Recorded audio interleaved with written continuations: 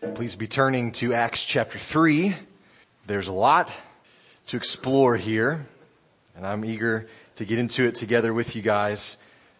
The people of God in Jerusalem are doing church, and it's kind of the first time they've gotten to do this. God had brought them together in a very unique way in Jerusalem at Pentecost, and they're really functioning well. They're worshiping together.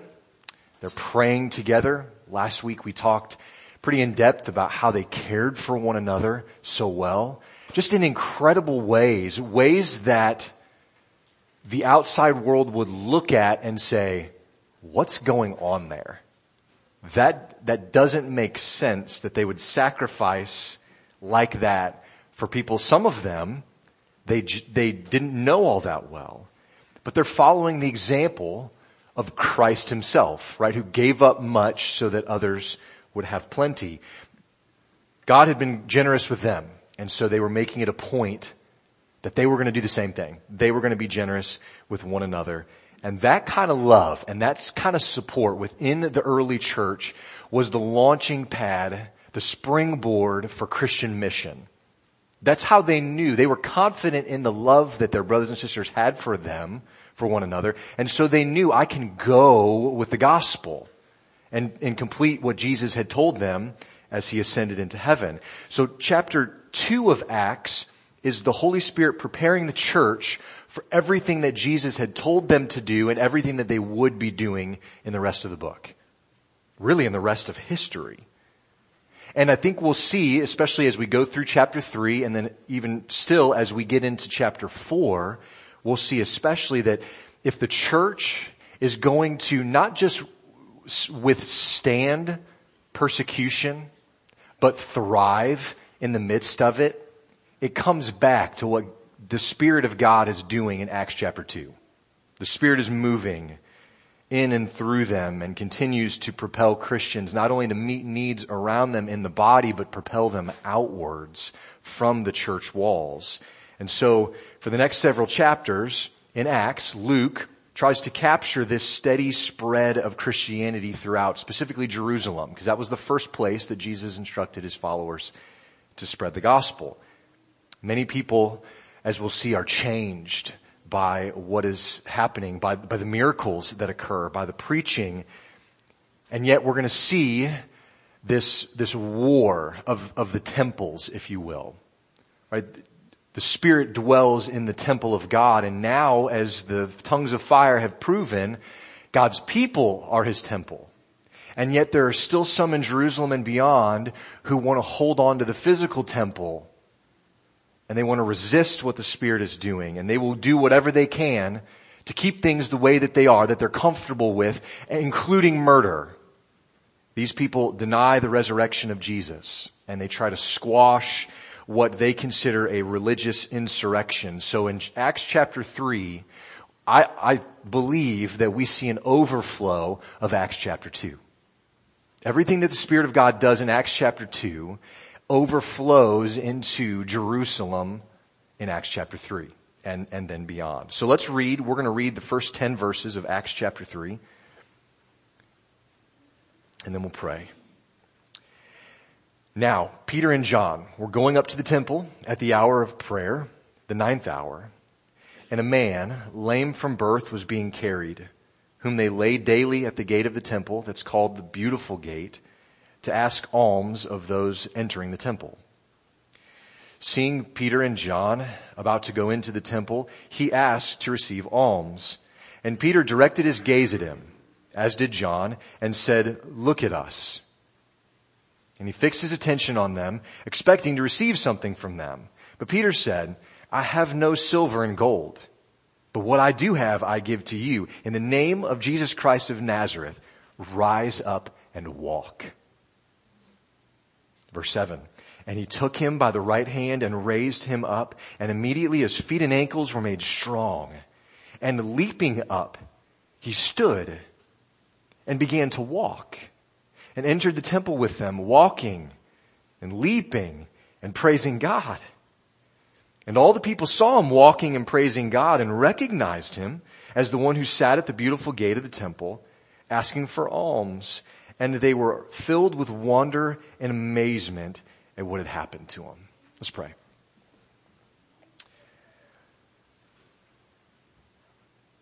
Lord, the Spirit that is at work here in Acts chapter 2 and 3 is the same Spirit that is at work in Ramsey Creek in 2023. You've not changed. The things that you want to teach us and show us have not changed. And so we need to hear this. We need to see some similarities to our own hearts, our own lives, to our own time and age in which you've put us. But what you have given us to understand is the same. You are the same. And so it's important for us, and we're grateful that we have this truth to lay our lives on, to build our lives on, to believe, to say, yes, this is what I want. This is what I know to be true because of the work that the Spirit has done in me. And so, Lord, as we recount and apply some of these things today, we want an even firmer grip, the Spirit to have an even firmer grip on us, that we might go and live as we're called by your strength, by your power, and that many might see the effect of our lives and be changed as a result. May it be for your glory. In your name we pray. Amen. So we just saw thousands of people added to the church. There's a buzz, I believe, in Jerusalem going on right here. And the Christians here are still going to the temple. They've not abandoned worship in the temple. They're still going. You can see Peter and John right here in the first verse. They're going to the time of prayer at the temple. Now, these guys are considered apostles because of their time with Jesus, because of their witness to the resurrection. And so they would be looked up to by the believers, especially the new ones in Jerusalem, and they're going to pray. They're doing this. Remember, these early Christians are still Jews with a lot of the traditions that go along with that. It seems like they still participated in some of the practices of Judaism at this point. Many of their Jewish traditions were in no way oppositional to Christianity. And so they continued in some of them. Times of collective prayer was one of those things that they went and still did. And really, I think this is the first opportunity for evangelism in this early church. Because God had done an incredible work within them, right? They're sharing, they're sacrificing for one another, they're loving one another. And now, as they're continuing with some of these proper traditions like prayer, other people, specifically their Jewish brothers and sisters who are in the temple, are seeing changed lives. And surely they're asking, what's happening here? Now, as I mentioned, for some that's intimidating because it's a shakeup of the norm. But for many others, as we'll see, they're intrigued. They're noticing these things. They're saying, what's going on? I think these are kind of the first fruits of Jesus' call to be his witnesses in Jerusalem. Now, most commentators agree that these new believers, though they went to the temple to pray and maybe did some of those other Jewish things, they didn't continue with some of the former Jewish practices concerning sacrifices. They weren't going to offer sacrifices here according to the Mosaic law. They were going to pray. And on their way, as the text reads, they walk by a man who the Bible describes as lame. He doesn't have use of his legs. And it says that he was carried to one of the gates of the temple, the one called Beautiful, every day. And what was his purpose there? To beg for money. The ESV translates that to ask for alms. This is just a handout. You can imagine a little tin cup, dropping change in there. And the reasoning makes sense. Why his friends or family or whoever it was that carried him here. The reasoning makes sense, right? You've got people that claim to be religious and moral going to the temple regularly, put him there because they're more likely to help a poor guy. Right? And so that's what they do. We don't know for certain where in Jerusalem the beautiful gate was. There's some speculation as to where. But I want to consider the contrast in this. There's a gate called Beautiful, and in front of the gate is a broken man. A flawed guy like this for a long time. Now there were some who were kind to him. They consistently, daily carried him here. And on this day, Peter and John cross his path. And he gets their attention, and he asks for alms, and they turn to him, and they say, "Look at us." Now, perhaps they're saying, "Look at us," like obviously we don't have anything to give you. But I think also they're saying, "Look at us," because a guy who's been asking for alms, begging here for a long time, you can imagine he's looking beyond the people right in front of him. Because he does this all the time. He's a veteran beggar, if you will. So he's maybe shaking a can, he's asking for help, he's looking beyond just the people right in front of him. And so Peter and John say, "Hey, pay attention. Look here." I also think it was about more than just getting the man's attention. It was probably kind of forceful, maybe. I mean, if we know Peter at all, we could imagine there's just a frankness and a brashness to him there. And I don't mean like he was being mean, but sort of like a military, like, "Hey, attention. Stop what you're doing and pay attention here. Do it now without delay." And in verse 5, we see he does this. He does. He focuses his gaze on them. He looks at him, and it says, it kind of reveals his heart. What is he expecting here? He's expecting a handout. He's expecting them to contribute to his tin cup. He was anticipating financial help, but as we know, he received something a lot better. He received the ability to walk, but actually he received something even better than that. He received the gift of forgiveness of sins. Salvation is provided by the name of Jesus. It wasn't Peter's authority that this man was healed by. It was Jesus' authority. And I think the man understands this, because when he gets up, he doesn't start praising Peter and John. What does he do? The text says that he leaped up. Now, he'd never done this before. He never leapt anywhere. He leaps up and he starts walking and leaping. And again, he's not praising Peter or John. He's praising God. He knew who had healed him. And where does he go? Look at verse 8. So interesting to me. The very first thing he does, he doesn't run home to visit his family. What does he do? Where does he go? It says that he jumps up, he's praising God, and he enters the temple. He goes to the temple. And I think there's just something here that's so beautiful. If you skip forward, look at Acts chapter 4, verse 22.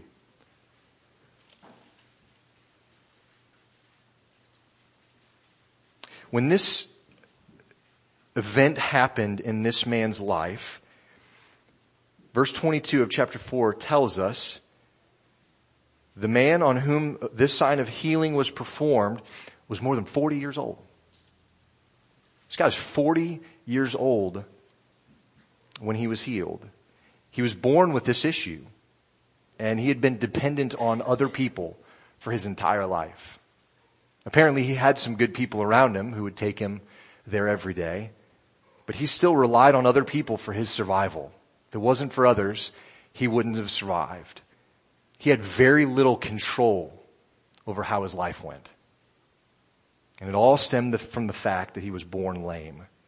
Now, if you remember, when the Israelites were charged with offering a sacrifice, they couldn't use a lame animal. They were instructed not to do that.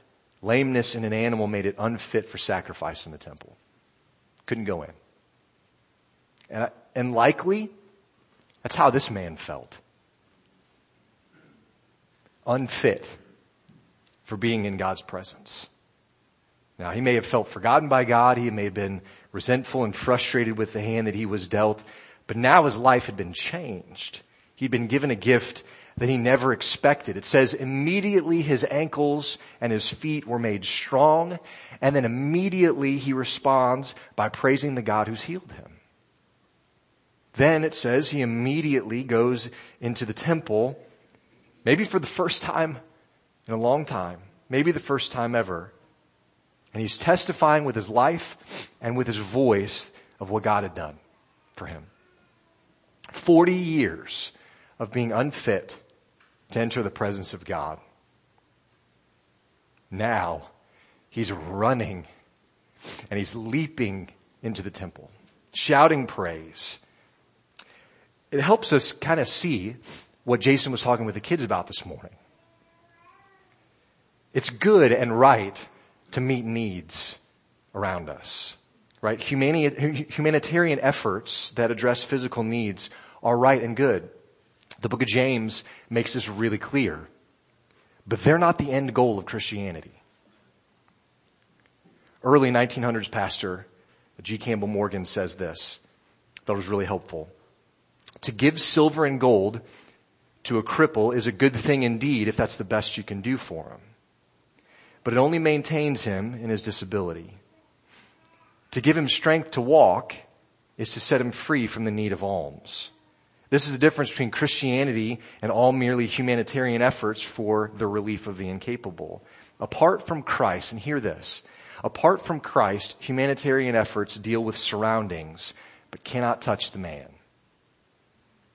Humanitarian efforts plants a garden around a man and leaves him to neglect the garden. Christianity remakes the man, and then he tends the garden. Now, we're grateful. I'm so grateful for Christian organizations and ministries who understand this concept, that meeting physical needs is something that we ought to do as believers, and yet meeting physical needs is simply creating inroads to proclaiming the truth of the gospel. That's a person's real need. So benevolent ministries, humanitarian efforts, whatever you want to call them, are simply stepping stones for gospel opportunities. Handing out bottles of water to thirsty people is good, but it quenches their thirst for a moment. And Christians whose faith is real, we're going to do that. We're going to recognize and meet needs like that, but helping someone understand their need for the living water, that's what it's really about. That's why mercy ministries should exist. And so that's why we as a church want to pour our finances and our resources and our energy and effort into mercy ministries that aim to meet those physical needs as a way of meeting spiritual needs and helping people understand their real need. Now notice what Peter and John do here. They had just seen the Spirit work in miraculous ways, right? The tongues of fire, the speaking of different languages, thousands of people coming to faith and added to the church, and yet they stop for one guy. A guy who'd probably been overlooked, passed over. It helps us see, coupled with these ideas of mercy ministries, is the truth, and really the fuel is because that every life has value. Every human life has intrinsic value. Guys, our planet, the grasslands, the rainforests, the deserts, the oceans, all of these things are important for Christians to exercise proper dominion over and care of. We've been called to do that. But God didn't create trees in His image. God didn't create dolphins in His image. They were spoken into being, but they weren't breathed into like Adam was. Every human life has worth because people are made in the likeness of God. And John and Peter stopped for one guy. I would encourage you, if you feel alone, if you feel overlooked, remember, God's not forgotten you. And if in ministry we feel as though Reaching out and making effort to minister to just one person is an insignificant task. We need to pay close attention to our time in Acts. Sharing help with those in need is the gospel proclamation of our lives. Sharing the words of Christ is the gospel proclamation of our lips. Both of those things are right, and both of them are necessary in our world. Now, Peter, through the power of the Spirit and by the authority given to him by Jesus, was a channel of blessing to this man. As I see it here, Peter isn't the power source. He's the conduit through which it flowed. The source, as Peter identifies, is the name and power of the resurrected Messiah. He says, in the name of Jesus, get up and walk. But because Peter was a willing vessel, the power of God was displayed through him and faithful people like him. And we'll see it more and more in the book of Acts. The Spirit prompted him to stop and to pay attention to this man. And because of his obedience, lives were changed. How often do we miss the prompting of the Spirit because we're too busy? Because we're too focused on the next thing that we have to do, preoccupied with those other things in life, or maybe just too out of step with the Spirit to even hear what he's saying. Oh, that our lives of obedience and walking in step with the Spirit would result in changed lives in those around us still today. Because God still pours out his blessing through willing and faithful people. Is that us? Now, something really blew my mind this week as we were studying. I just have to share it with you. How old did we say this man was when he was healed? 40 years old. Over 40, at least 40 years old. We'll just call it 40. 40 years old, this man had been lame. How old was Jesus when he ascended to heaven? 33. Do you know what this means? Would you believe that Jesus probably walked by this guy more than once? Peter and John probably had too. We know from some text we'll look at in just a moment, we know that Jesus healed people like this with the same kind of ailment. And so the question, I imagine, raises in our minds, why didn't Jesus heal this guy? Why did he leave him in that state? Why didn't he heal him? Matthew 21 records an instance where Jesus did this. It says, the blind and the lame came to him in the temple and he healed them. Why didn't he heal this guy? And we're not told specifically why, so all we can do is just speculate, but I have a feeling that it had something to do with this sovereign encounter with Peter and John that was to come. Now you remember, John chapter 9, there's a man who's born blind. And Jesus comes upon him, and the question is asked by his disciples and those around. They say, well, Jesus, why is he like this? What happened? Was it he that sinned, or was it his parents that sinned? That he was born blind. Jesus' answer probably surprised most of them. He says, look, it wasn't him that sinned, it wasn't his parents that sinned, but that the works of God might be displayed in him. So now, fast forward, when Peter and John see this lame man sitting there isn't the question of, well, did he sin, or maybe it was his parents who sinned. It was instead just an opportunity for the works of God to be displayed and Jesus to be glorified. After 40 years of begging, this man probably understandably seems to have just kind of resigned himself to that state. This is my life. This is it. He didn't consider healing to be an option, likely, especially now that Jesus, the great healer, was no longer there. He had no hope. He was just simply looking to be supported in the condition that he was in. But God had something better in mind. he wanted to completely change this man's condition.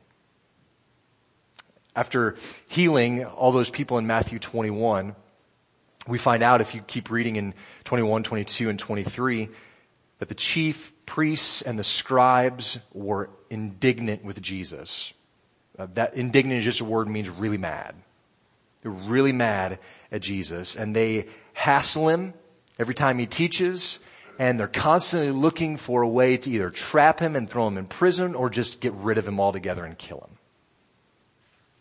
And in Matthew 23, just a couple chapters after he heals all of these people, he's standing, as it were, over Jerusalem, and he laments.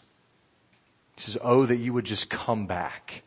You would come to me. I want to gather you together, but you won't do it." But in Acts chapter 3, the setting is different. Jesus' time had come. He'd died. He'd risen from the grave. He'd ascended to the Father's right hand with authority. And then he'd given that power to his followers to take his message to the ends of the earth, to right there. And then the circles got bigger all the way to the ends of the earth. History was primed like never before for these events of this day. Hearts were being prepared for the kingdom like never before. And at the sight of this man, who they knew to be completely lame for over 40 years, he's there standing, leaping. I just imagine he couldn't stand still for very long. But he's there with Peter and John, and they see him, and they recognize what had happened. And they're just filled, not with anger and indignance like the chief priests and scribes in Matthew 21 and 22. Instead, they're filled with awe and amazement.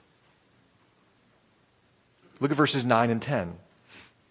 "And they saw him. He was walking and praising God, and they recognized him as the one who'd sat at the gate, the beautiful gate of the temple, asking for alms. And they were filled with wonder and amazement at what had happened to him." They didn't know what it was just yet that had happened, but they knew there was no denying that something miraculous had taken place.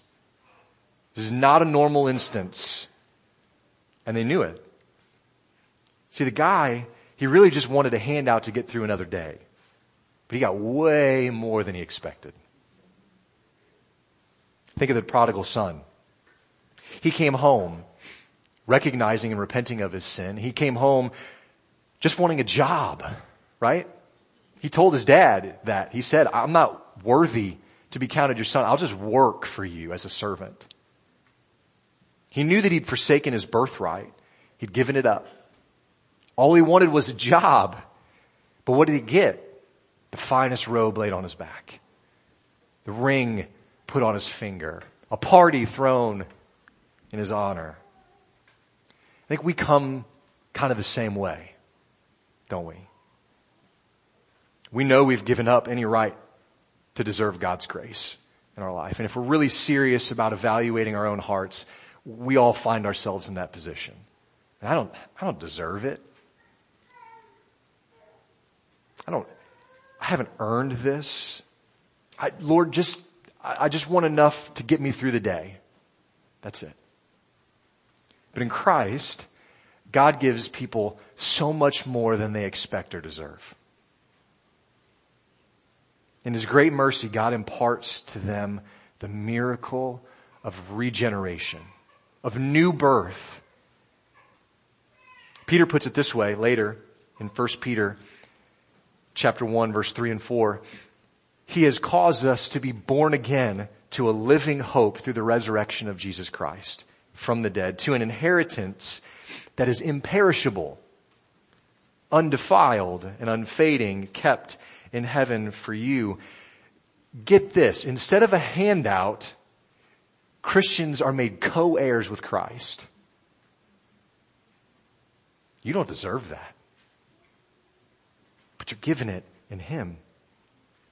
Understanding that this is true in our own lives and hearts ought to invoke the same kind of response in us as it did in this man. Right? It says all the people saw him walking and praising God. I imagine you couldn't keep this guy quiet if you tried, and they kind of do try. It doesn't work. His joy was on display for everyone to see. He was unashamed. It was probably unrestrained. He's probably the loudest one in that temple that day. He was giving glory to God. And the result of all of this, the sign of this miracle, his response, the joy that was so exuberantly displayed for all to see, the result of this was wonder and amazement. But we still haven't answered the question that might be bugging us still. Why didn't Jesus heal this man earlier? Well, everyone who saw this was amazed. They didn't necessarily believe, but they were filled with wonder. And it opened the door for another sermon.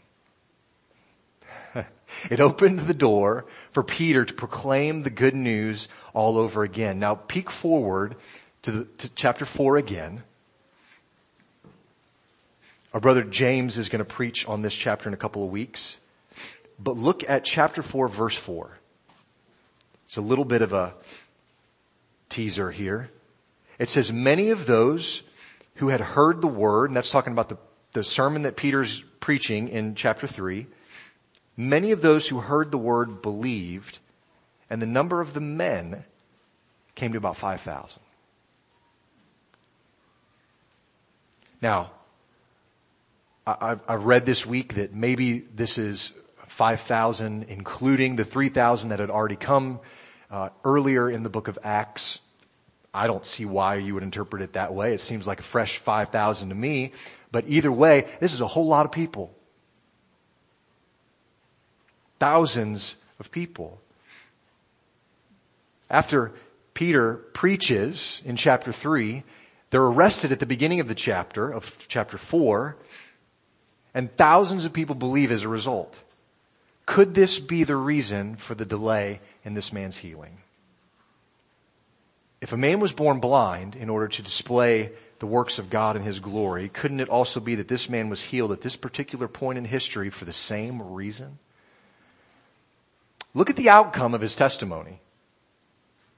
Now, I think if we're honest, if we polled Christians, most of us would be overjoyed if our testimony was used by God for just one other person to hear and believe as a result. You understand what I'm saying? If my life accounted for nothing but one person to hear and believe the gospel, worth it. Look at the effect of this man's testimony. Thousands of people believed. Now, God's in control of the effect of our lives and testimonies and the effect that they have on others. But if we've forgotten the joy of being healed from the sickness of sin by the power of Jesus, may this story serve as the thing that fans that joy back into flame. It's in your notes towards the end, a quote by Warren Wiersbe. I'll read that together this morning. This is so helpful in me understanding and applying this. He says, it's easy to see in this man an illustration of what salvation's like. He was born lame, and all of us are born unable to walk so as to please our God. Our father Adam had a fall and passed his lameness on to all of his descendants. This man was also poor, and we as sinners are bankrupt before God, unable to pay the tremendous debt that we owe him. He was outside the temple, and all sinners are separated from God no matter how near to the door they might be. The man was healed wholly by the grace of God, and the healing was immediate. He gave evidence of what God had done by walking, leaping, and praising God. And now that he could stand, there was no question where this man stood. Where do you stand? If you've not believed on Jesus Christ as Savior, like this man, you can be made whole.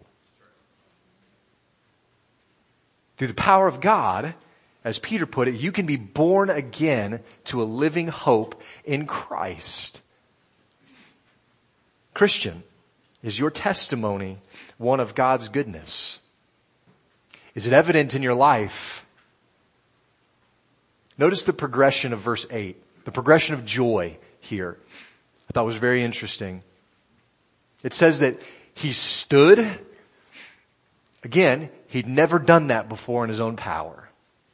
He stood, and then he began to walk, and then he moved into an all-out sprint into the presence of God, leaping and praising him all the way. So he didn't stay just standing motionless. He moved. In increasingly big motor skills, he ran and leaped and praising God. Is that the way that joy looks in our life? Or are we stuck on the ground, feeling sorry for ourselves?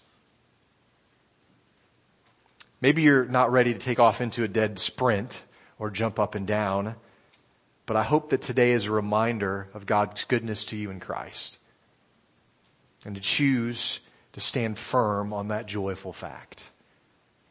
Though undeserving, he's given his son. Let God's notice of you and his love for you move you from standing to walking to running into his presence and out into the world, leaping and praising his name, proclaiming his goodness, starting here and then working outward to the ends of the earth. What a beautiful picture of salvation that we see here in this man's testimony. Be encouraged. Your testimony may not be that you literally walked for the first time at 40 years of age. It may be much simpler than that. Maybe God grabbed your heart at a young age. Your testimony is still powerful in other people understanding the gospel. Don't be ashamed. Don't be afraid. Take it, maybe sometimes leaping and praising God all the way. He's certainly deserving of it. Let's pray. Lord, you have control of all history, and in your sovereign wisdom, though Jesus maybe walked by this man on earth, we see a testimony of a huge harvest of believers as a result of his healing here. And so, Lord, I certainly don't know the outcome of any of our lives, and yet I would imagine that you still operate in similar ways. In your love, you know the timing, the right moments of it all. And there may be something that we're enduring that you have not relieved us from. And we're asking that question, why have you not answered this prayer, Lord? Why have you not come through? Why haven't you not healed this thing? Why haven't you fixed it yet? Lord, remind us again from this text of your timing and how much better it is than ours. And if we truly believe and have faith, our deepest desire is that you would receive glory. And so, Lord, in those situations where we may feel like you've forgotten or overlooked us, encourage our hearts, remind us that you have not done that. You have not forgotten. But instead, your plan is right. May we trust in that. May we encourage one another to believe and to continue to trust even when it's hard. May we make our difficulties known and our brothers and sisters aware so that we can be encouraged and prayed for, so that we might move in our joy from just motionless to movement to an all-out sprint to tell people about Christ. Even in the face of persecution, we take it and go because people need to hear it. We needed to hear it, and in your mercy you have shown us kindness. We believe you'll do that for others as we are faithful to share. Give us boldness to do that in Christ's name. Amen.